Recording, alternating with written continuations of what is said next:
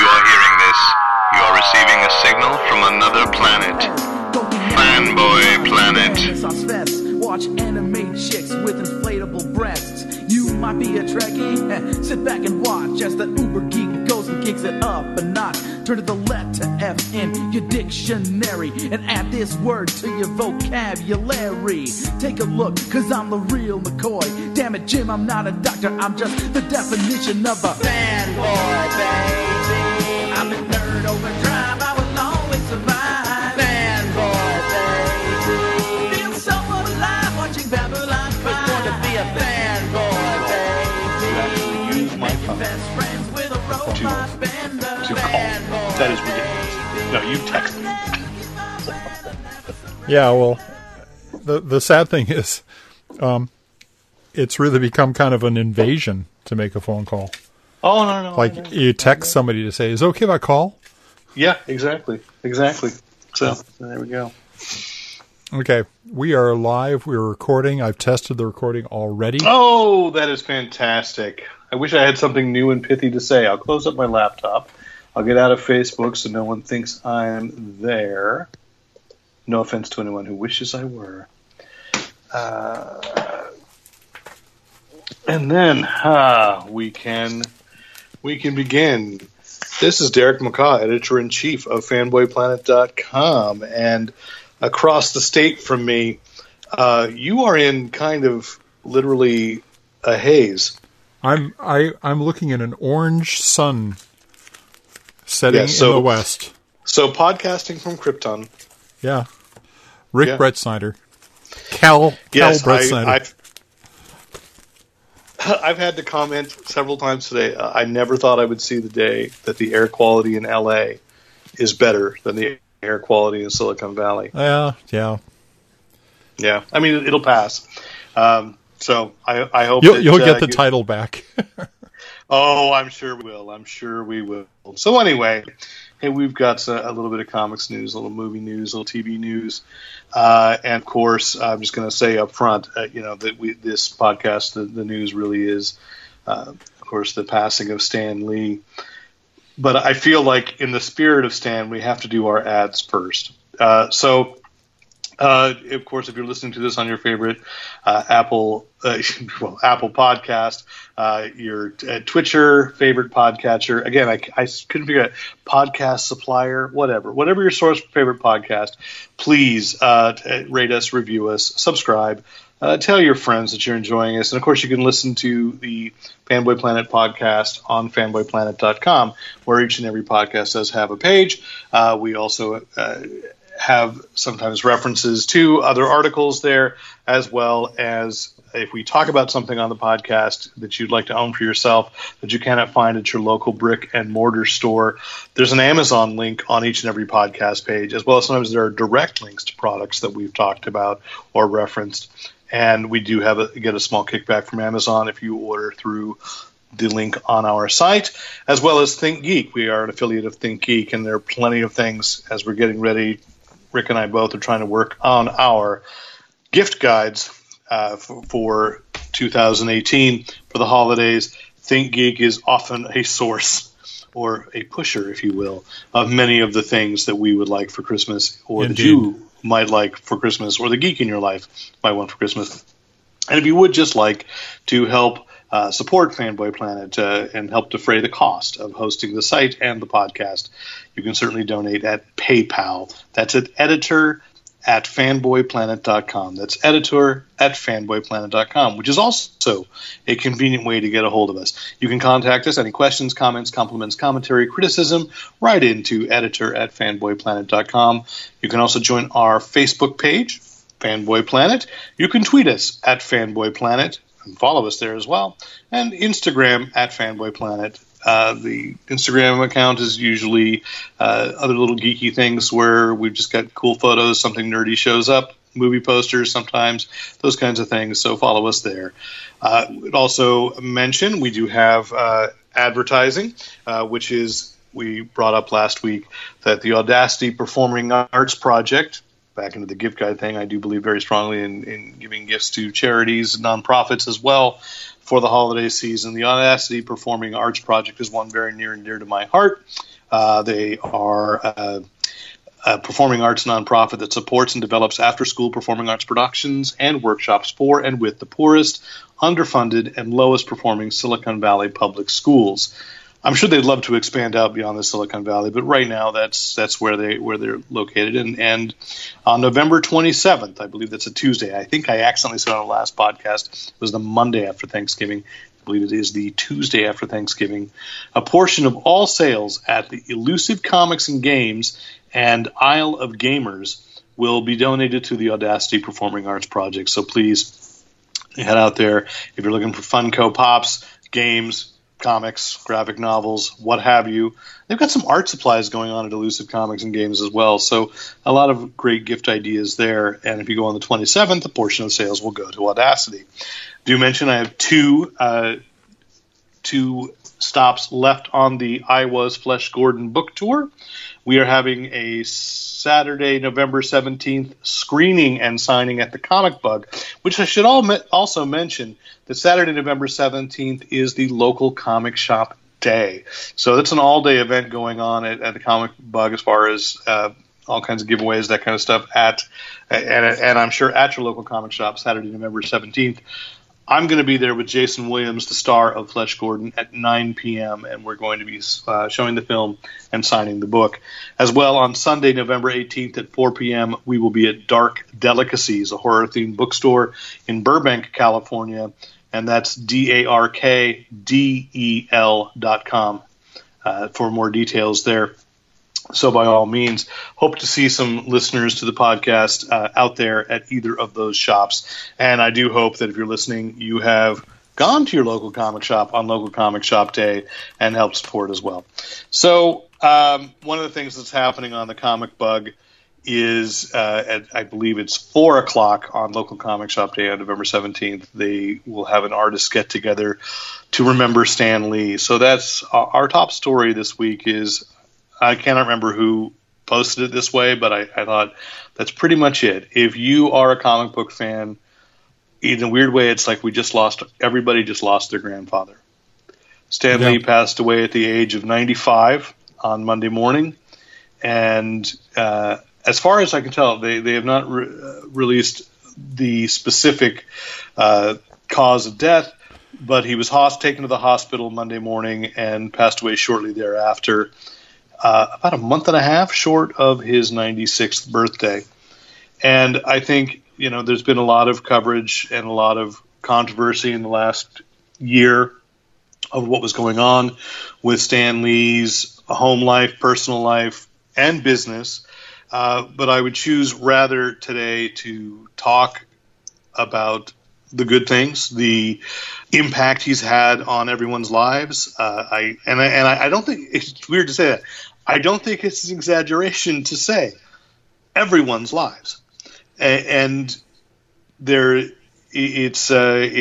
was creative essentially to the end. There was a great piece in the Daily Beast a couple of months ago when things seemed to have settled down, and he was talking about he was still working, 2 or 3 hours a day, coming up with new ideas. You can judge the validity of them or the value of them to yourselves, but I don't know if you read this, Rick, but I just heard that in China, this catapulted Venom, of all things, to the number 2 superhero movie of all time in China, and they were going specifically out of solidarity to Stan Lee, who they also called Grandpa.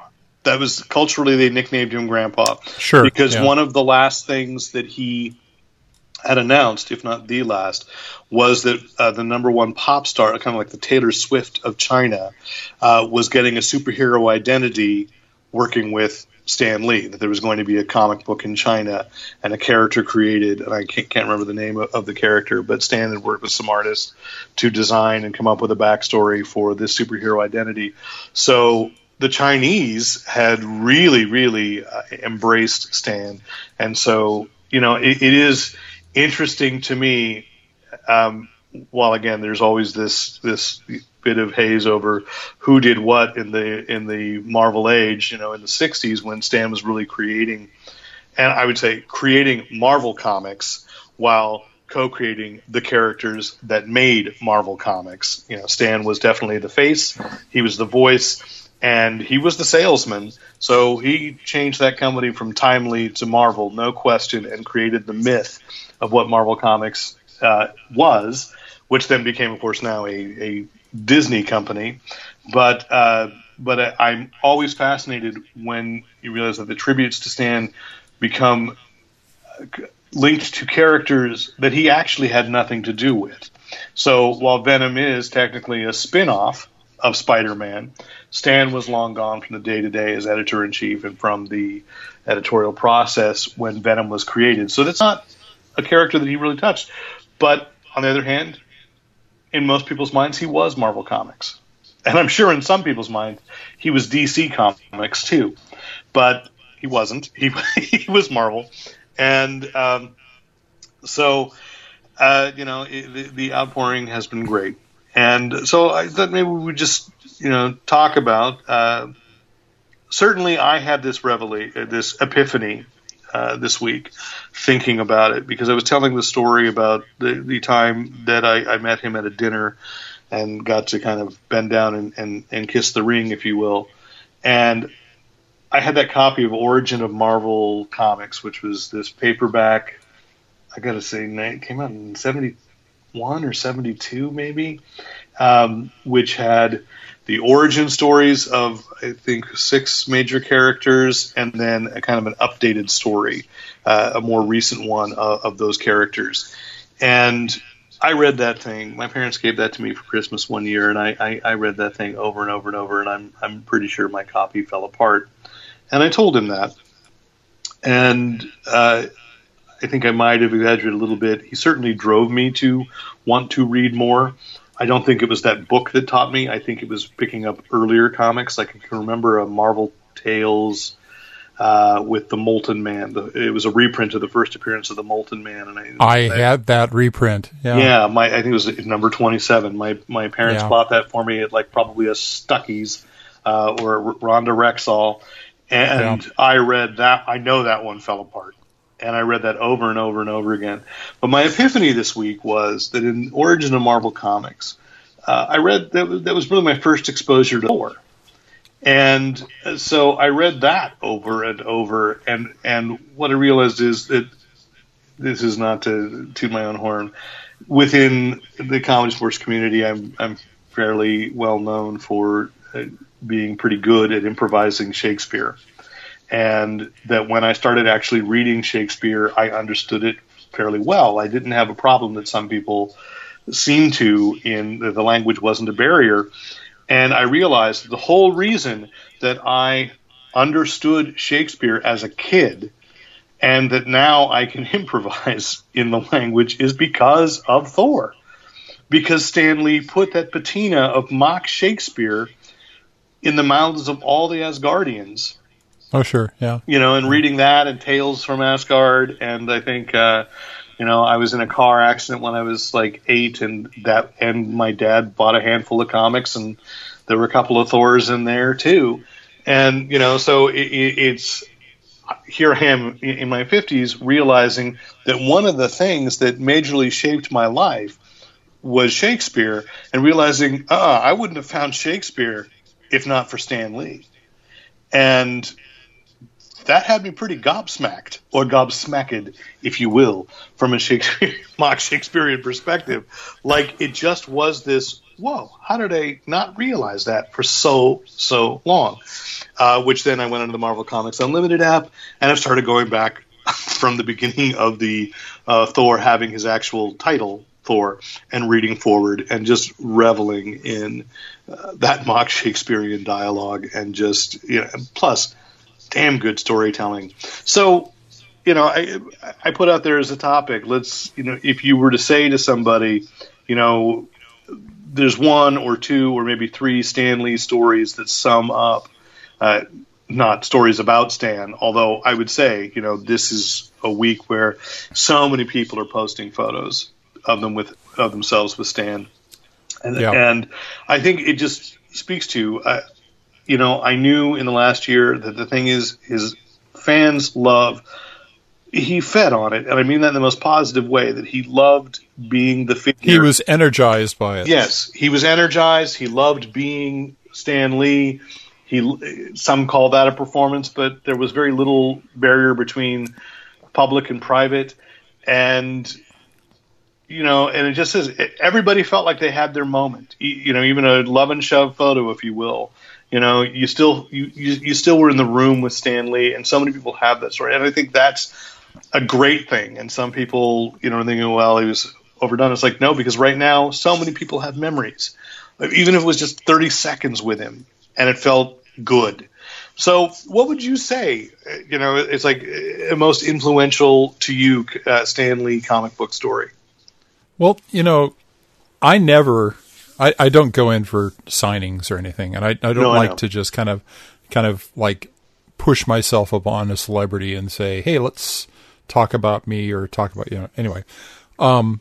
My biggest, the biggest thing for Stan for me was the letters pages and the editorial pages of every Marvel magazine that I bought back when I would read everything in them.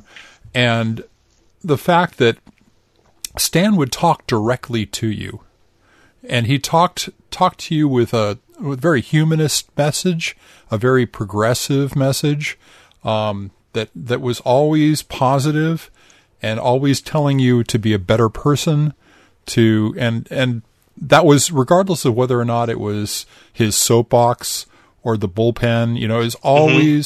It was always a positive message. It was always something you could learn from. And I think that's why I gravitated more towards Marvel as a kid than DC, because DC always felt kind of like distant from me as far as back in those days, distant from me as far as the creators were concerned.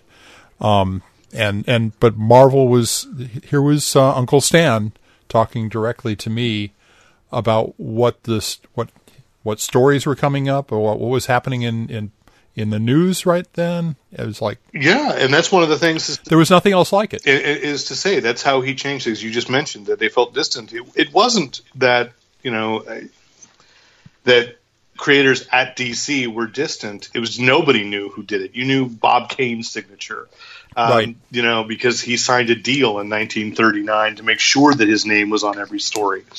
And whereas Stan Lee really gave personalities to... He gave nicknames to everybody who was writing the books, and it was right there on the first page. Jack the King Kirby, Stan the Man Lee. Stan the Man Lee. Jazzy John Romita. John Romita, yep.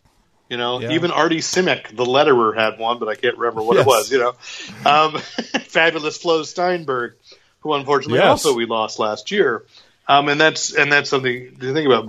But yes, and I believe, and I'm going to have to track this down for you in particular, but I realized I want this too, is somebody on my Facebook feed said that they had actually edited a book of just the soapbox.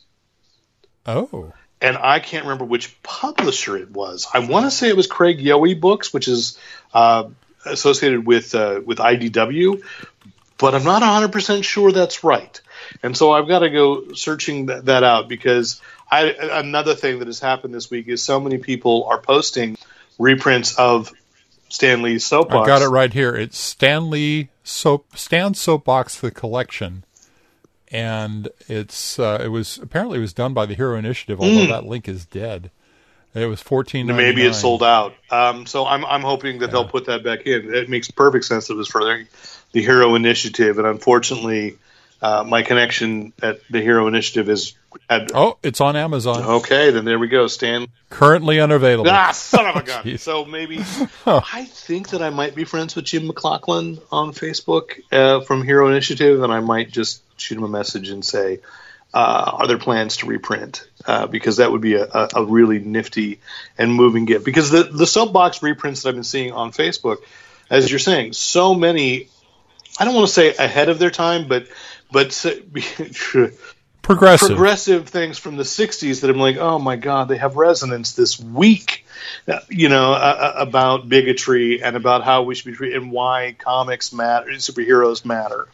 And then, so there's that. I would agree with you. The soapbox, I didn't have a lot of patience for text sections in comics when I was 4 and 5, but I did. Neither did I, but you read those. But I read Stan's soapbox, absolutely, and I would agree with you. It felt like a conversation, and later I think it was Bob Rozakis would do that for DC, but it always felt like, it's not the same as Stan. No offense to Bob Rozakis, but so I think that's who did those. Maybe it was E. Nelson Bridwell, but I'm sure someone can write in and tell me. Once again, do editor at fanboyplanet.com. But so the soapboxes stand up. I think like one, certainly the origin story of Spider-Man, Amazing Fantasy number 15 is such a. I know that Fantastic Four is the book that really changed everything, in comics. Yeah. But Amazing Fantasy number 15, that Peter Parker origin story, which gave us the oft misquoted, but quoted by President Barack Obama at one point, with great power must come great responsibility. I mean, if that doesn't sum up that it took until 1961 for a superhero comic book story to actually hit upon that as the thing that, is what all of these are about what we owe each other, this philosophy, that's amazing. But when I look at Fantastic Four, the one that really does, resonate is, and I know that Jack Kirby had a lot to do, obviously, with the Fantastic Four as well. Yes. But Ben Grimm, the combination of Kirby and Lee on that, because I still, think about those Marvel days as Lee and Kirby were like Lennon and McCartney. I never felt that either one was as strong as a creator without the other. That something about them together was just magic. But totally agree. But when you get to, I think and you may know better because I know you probably had this in the original printing the first time around. I think it's Fantastic Four number 51, probably before the Galactus trilogy or right after. It's right This after. Man, This Monster. Yep. One of my favorites. Where this anonymous villain figures out how to take the thing's form, right, and then discovers what makes the thing a hero. And it is a movie. I feel myself getting choked up just because of this loss of this. No, it's a great, but it's book. A great story. It's one of my all-time favorites. Yeah, and so I want to call that out. And you also look at. Again, it's Lee and Kirby together, the creation of the Black Panther. And this is another one of those, there are certain people in the industry, in comics history, that there would not be so many diverse, wonderful, strong voices in comics without Stan Lee, without Jack Kirby, and, without Steve Ditko. But, the common thread, whether it was just encouraging and allowing this creativity when he had the ability to do so, is Stan Lee, Can I back you up on the Black Panther, because the wonderful thing about that storyline, and it is really the Fantastic Four was all about discovering things, and they discover Wakanda, and they are hunted by the Black Panther. Well, they are invited to Wakanda. They don't discover it. The Black Panther sends the challenge out. I just reread that a few months ago. So, yeah. Yeah. But the thing is, there is no discussion of race in that. No. He's there. It's just, these are people just, I'm not going to say getting along, but they're people who are experiencing each other without any kind of even comment about differences. No, I'm not going to say prejudice. No, the Thing makes there's the 60s. The Thing makes a Tarzan joke, and that's pretty. But that could be Africa as well. Yeah, and I think this is apocryphally because I've never seen the actual proof. I've just heard both Jack Kirby and Stan Lee had shared that they got hate mail and they got threats. Yeah, and sure. Yeah, absolutely. That it's just. And I'm sure, and we know that it's echoing today with Comicsgate. So some things don't change.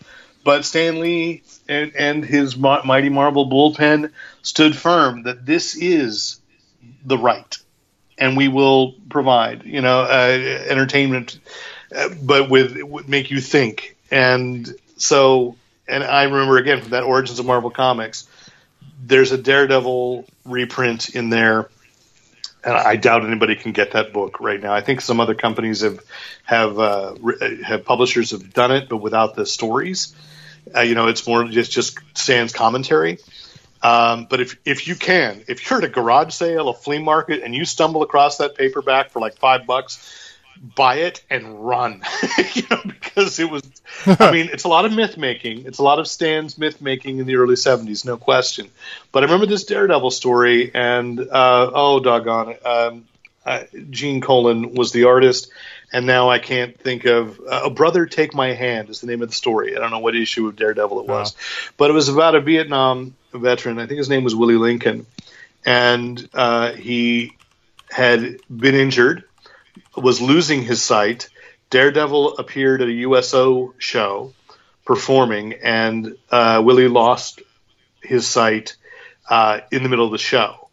And so it's really about Daredevil and then, of course, Matt Murdock reaching out to this Vietnam vet and helping him find his self-worth, his dignity again. Willie is African-American. And when I was 6 or 7 reading that story, the impact of what they were talking about it was just like, oh, cool story to me. But where I sit now, I look back at that and think, my God, this was in a medium considered for kids. The depth, the challenge, and I don't mean to sound like, oh, it's not appropriate to talk about with kids. It's just that that's what Marvel did, broke through and really helped the medium. I don't know, we're still kind of childlike, but grow up a little and open, pave a path forward for what could be talked about and what should be talked about. And children should not have these issues hidden from them, and that they should be dealt with in I'm going to go ahead and say, in a progressive way, an understanding that we are all indeed, that was the message of that story, that we're all brothers, and that we're not going to survive alone. We all do owe something to each other, and you can hear a little bit of the good places snuck in to my voice, but I do believe that, and so that's how about cameos? Because I think the thing that I was going to say that was Daredevil 47. Okay, Brother Take My Hand. Great story, 1968, and great art by Gene Colan.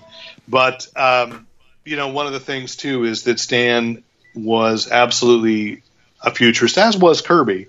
But he was seeing what was the next thing. He gave up the day-to-day running of Marvel Comics. He moved out to Los Angeles because he knew that the next phase was Marvel Comics had to be on television, in movies, and that there would be more. And apparently in a fairly recent interview, somebody said, "Aren't you worried that comic books are going to be replaced?" And he said, everything is replaced as a medium.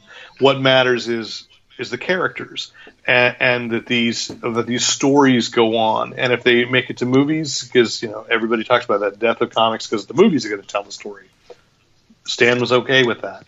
So he transitioned to cameos. He was executive producer on all these Marvel movies, and I think so far has been in one way or another in all the Marvel movies. And there are many cameos. All of them dating back to the ones that were made for TV. Yes, he was in the trial of the Incredible Hulk. He was a juror on Bruce Banner's jury. And that is true. He was also the narrator of Spider-Man and His Amazing Friends, and appeared. He was the mayor of Heroville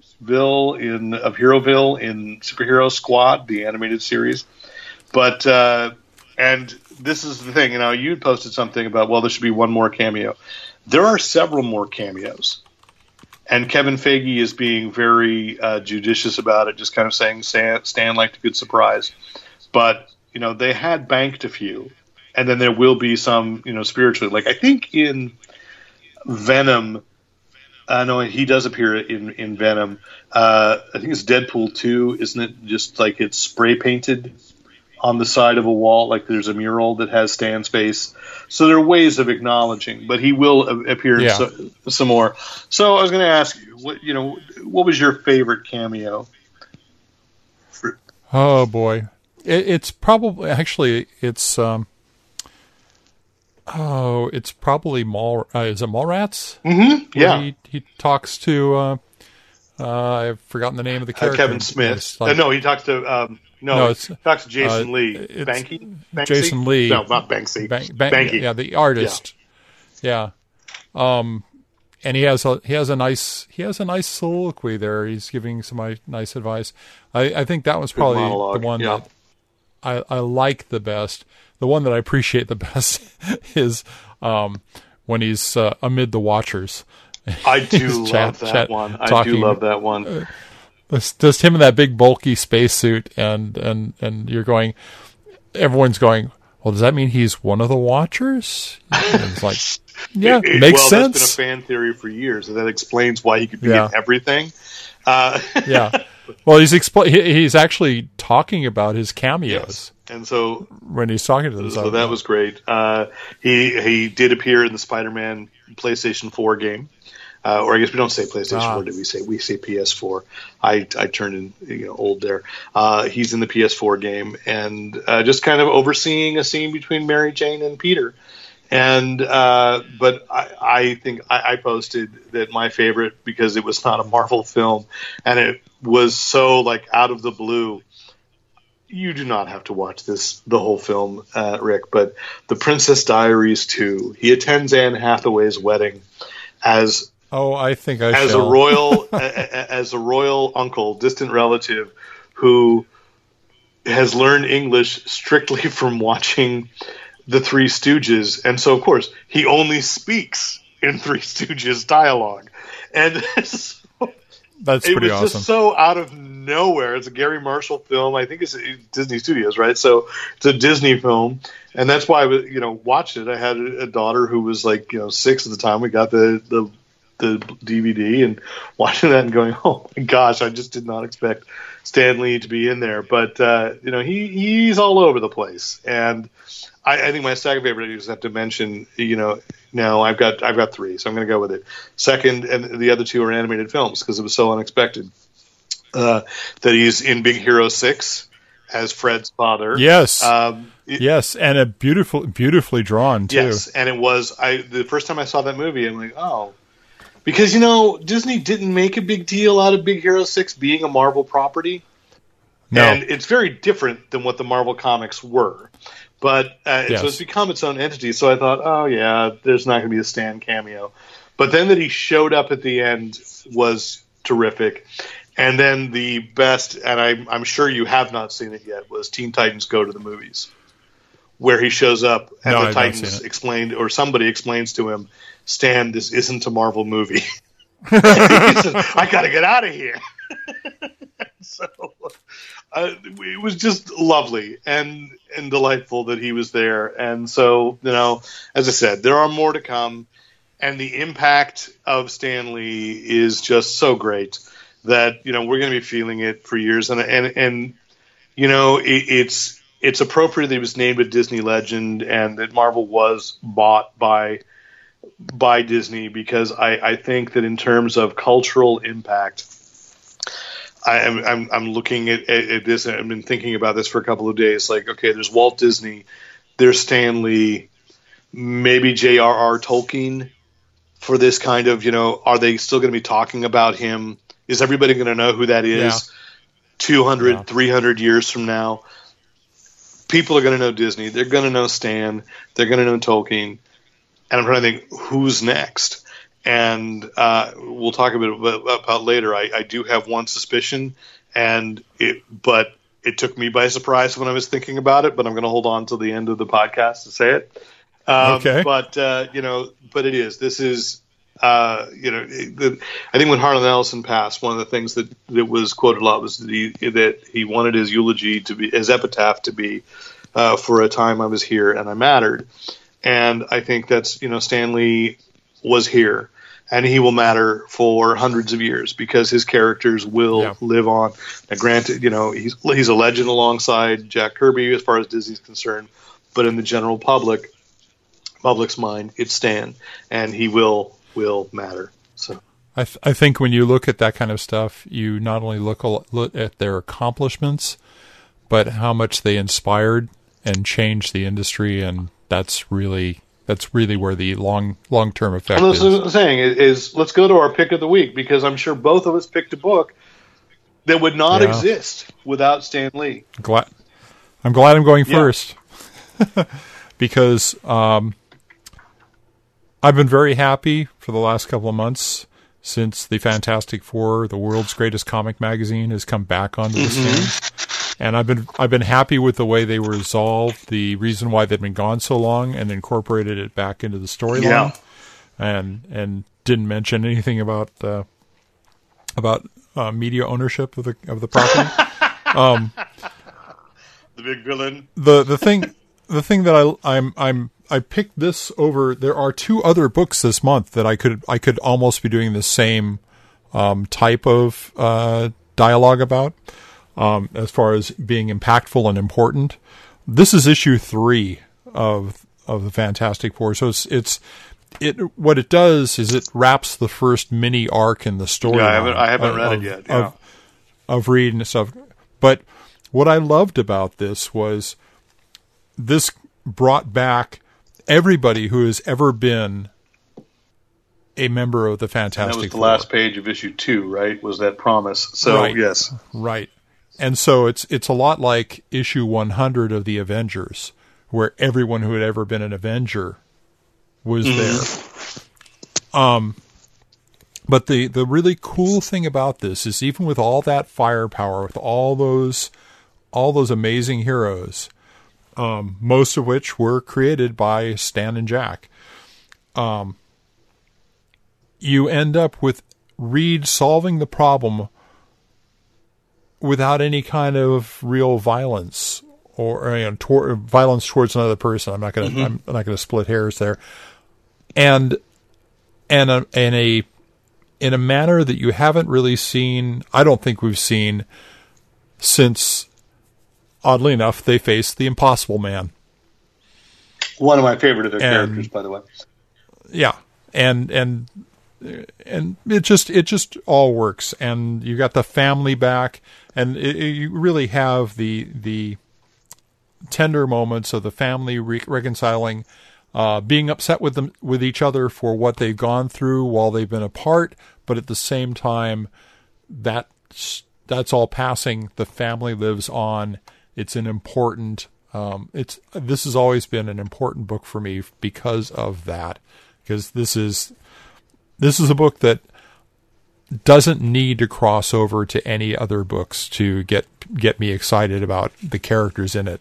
This book is complete. And let's acknowledge the new creators. That's Dan Slott and Sarah Pichelli. Dan Slott and Sarah Pichelli. Yep. Tremendous team. And because I've said, once I got Marvel Comics Unlimited, I'm very picky about the Marvel books that I'm picking up at number 1 and continuing.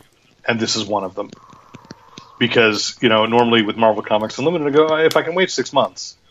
I mean, I hate to do that and say that, but it's true. I'll catch up on things that way. But this is one I can't wait. It's alongside the Immortal Hulk as two revamps, of the concept, or rethinking of the concept, moving it forward, and it's tremendous. My choice is actually not a Marvel book at all. And I'm just saying, again, spiritually, it would not exist if not for Stan Lee, because really, if Stan Lee had not created Marvel Comics, you read anything about the comics industry in the 70s, and everybody in the industry was convinced that it was about to collapse and go away. And so, Stan saved that. And this is a book that would not have been possible, certainly in the 60s. But my choice is Bitter Root from Image Comics. And it's by David Walker, friend of the podcast, Chuck Brown, and Sanford Green. Those are the 3 creators, the writer and artist. And it introduced me to a new genre type. and I love this word, ethnogothic, because they said it couldn't, it's not quite Afrofuturism, which Black Panther certainly was on the forefront of, and now they really embrace that at Marvel. That and the film as well is this whole movement of Afrofuturism. Ethnogothic is dealing with the darker sides of fantasy and the supernatural, but giving it a twist of the realities of being a minority group in that time. So Bitterroot takes place in the Harlem Renaissance. So already bits and pieces of actual history being woven in the 1920s. Dealing with Harlem, taking place in Harlem. But there's a family that has been the supernatural guardians for centuries, and the title, good play on words, right, is that that the men of the family are the ones that hunt the monsters and cage them and try to treat them. And it's the women of the family who are the herbologists who mix it up and create the serum that will help. And it is from a bitter root. But also it's being placed in, there's a missing family member who is somewhere in the South where things are not as, seemingly progressive and moving forward, shall we say, as the Harlem Renaissance was. If you were in Harlem there, you've got these great jazz musicians, you've got literature, poetry, music, performance, art, all kinds of things. And in the midst of it, this very traditional family trying to keep a lid on the supernatural breaking free and feeding on humanity. And I love the art. I've been trying to think like what it reminds me of, but why does it have to? I guess I just say, just trust me. It's good art. The colorist and the colorist is are Rico Renzi and Sanford Green. Sanford Green is also I think the inker on it.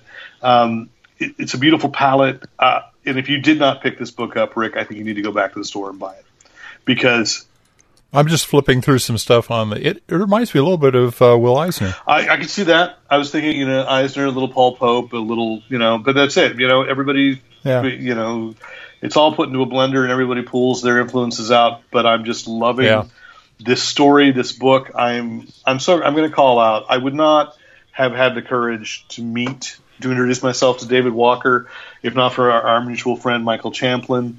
So Michael, if you still listen to the podcast, man, I don't know.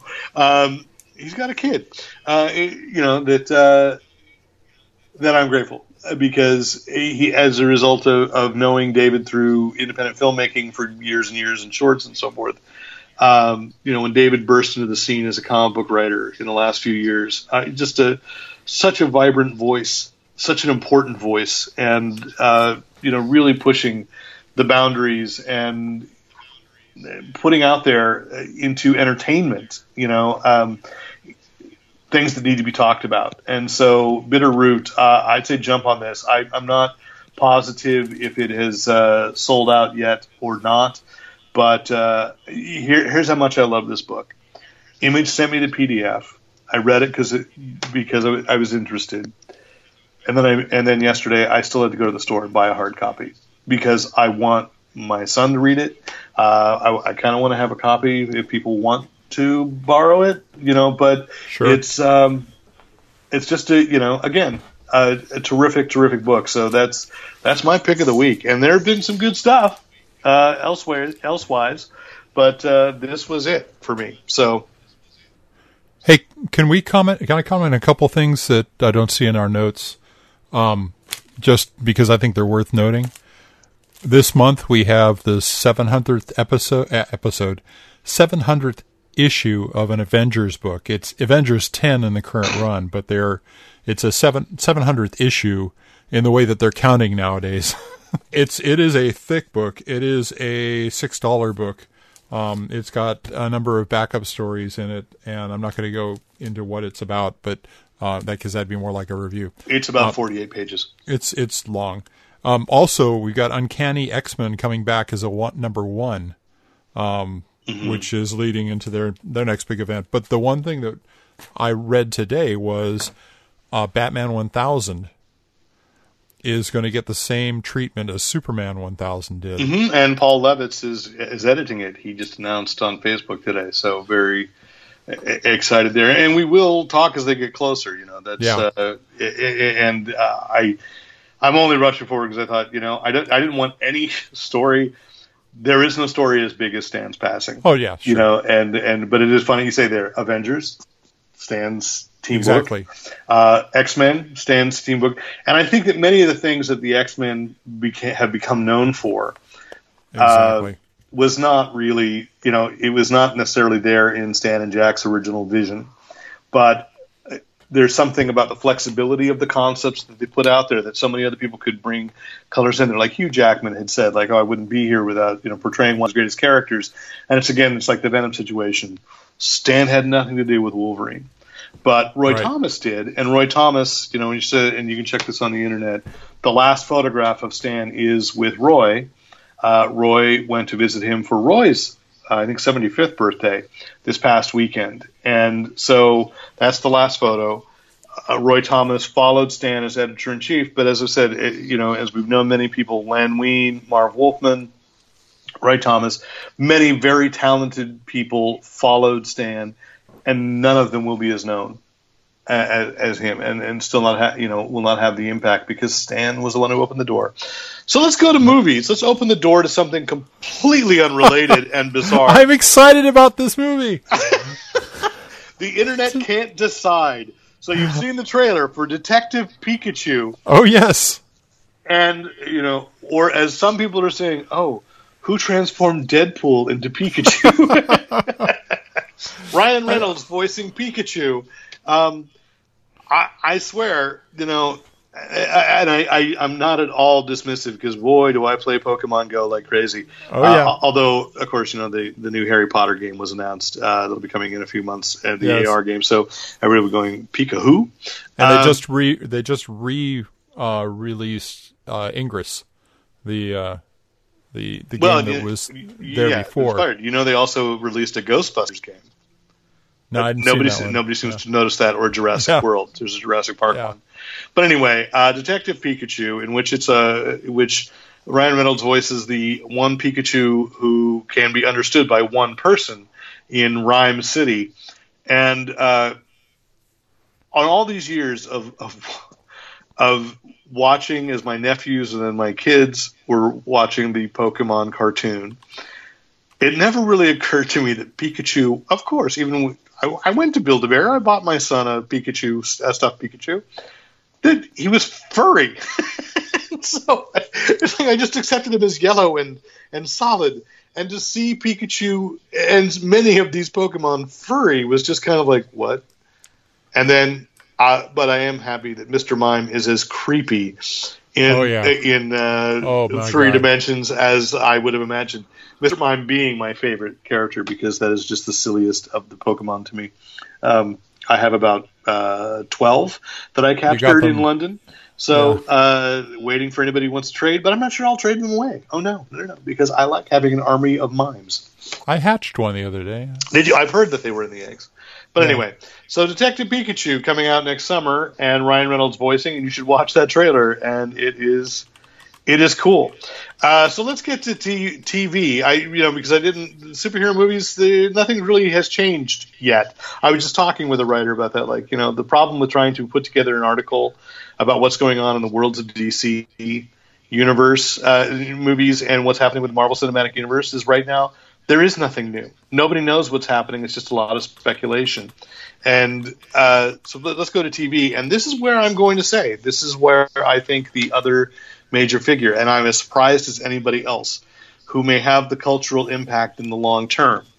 Hulu announced this week that, as was hinted at Worldcon, yes, if you had gone to the Wild Cards panel at Worldcon, I would have. George R.R. Martin accidentally said there was more than one Wild Card series in the works, and Hulu confirmed that they're developing at least 2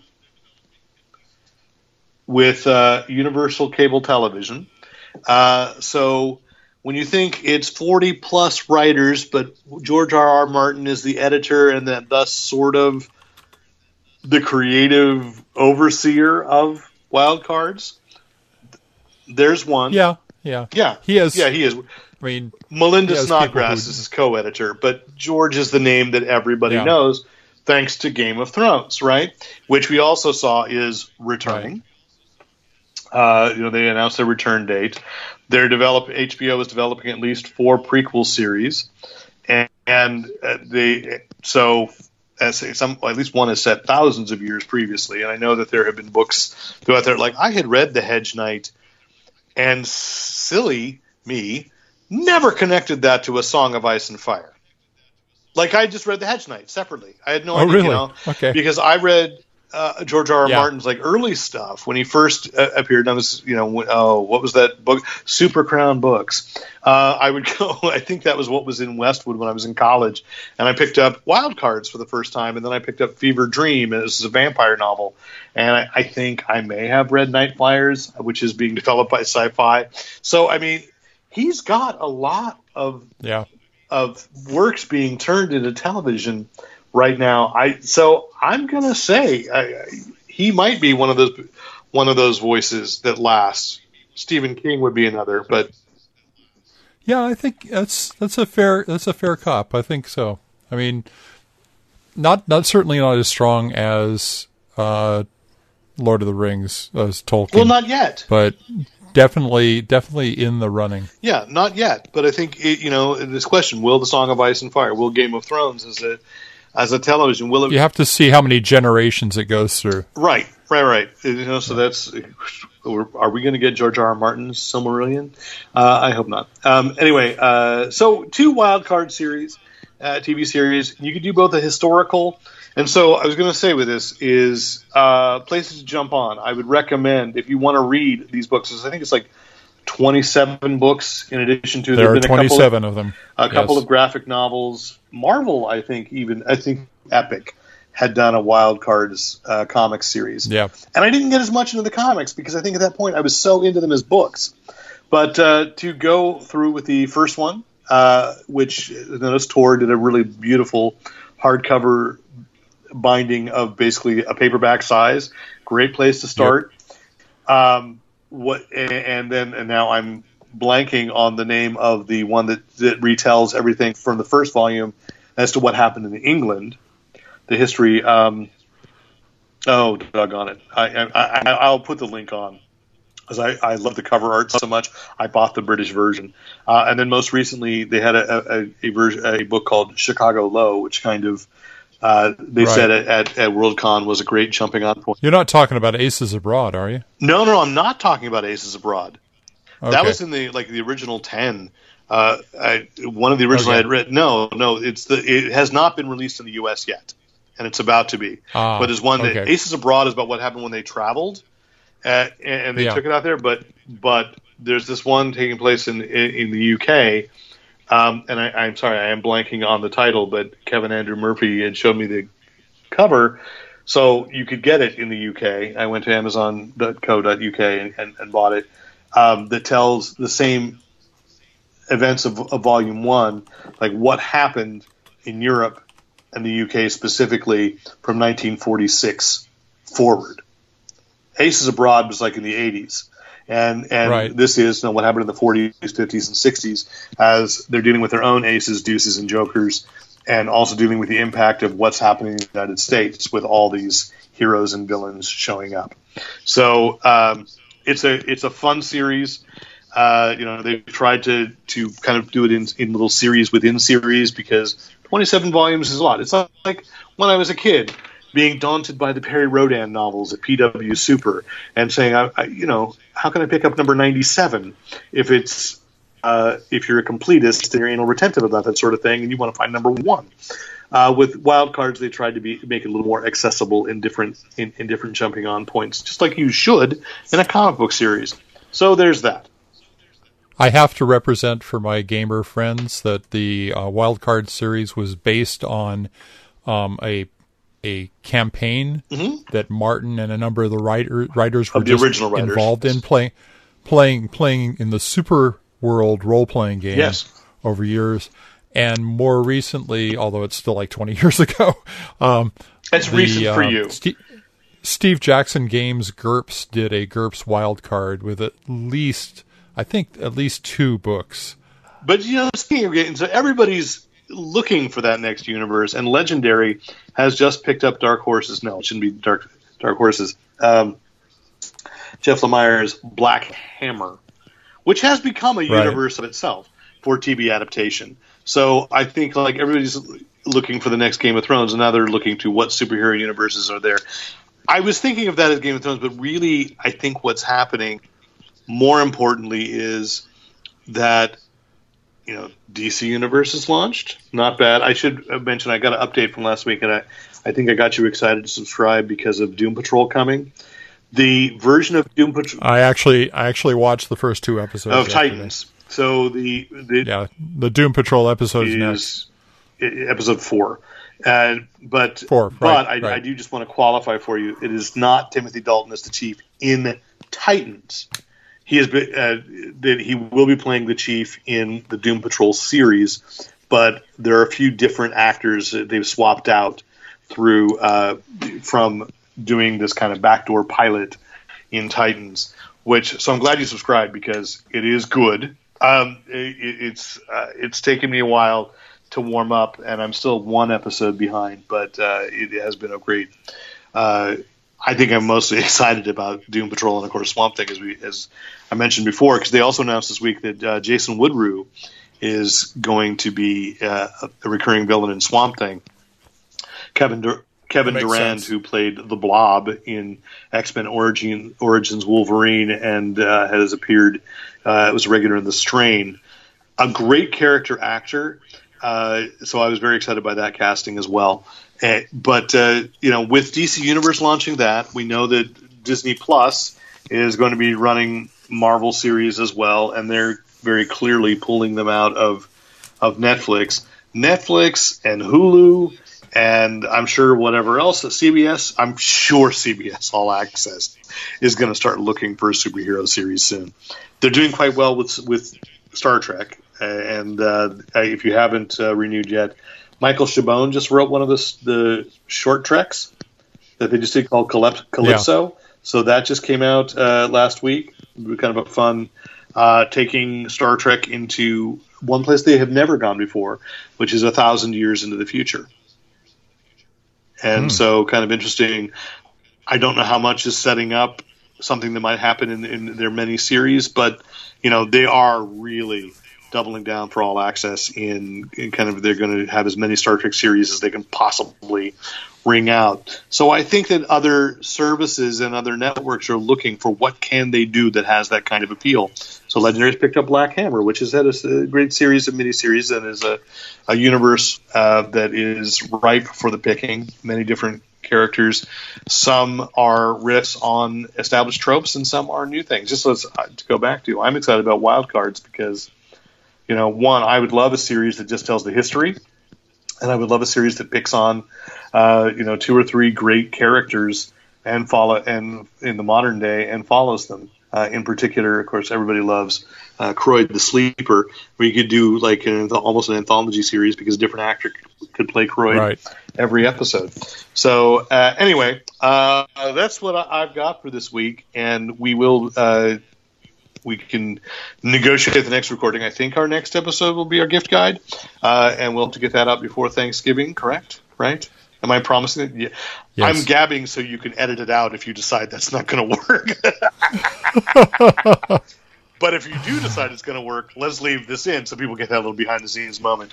Anyway, once again, thanks for listening. And, of course, anything we talked about that you would like for yourself, pick up on Amazon, ThinkGeek, or, of course, your local comic shop. There is local comic shop day on Saturday the 17th. So thank you. Any questions, comments, compliments, commentary, criticism, write into editor@fanboyplanet.com. Once again, I'm Derek McCaw, editor-in-chief of Fanboy Planet. And I'm Rick Brett Snyder, reminding you to use your powers for good.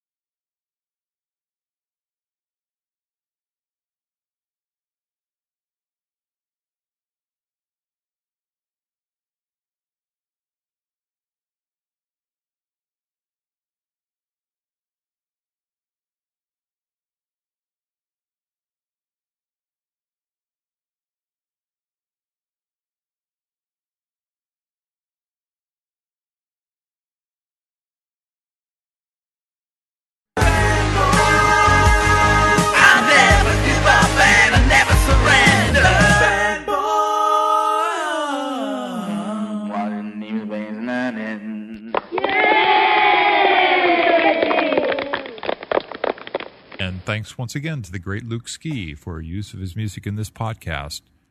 Visit Luke Ski at www.thegreatlukeski.com.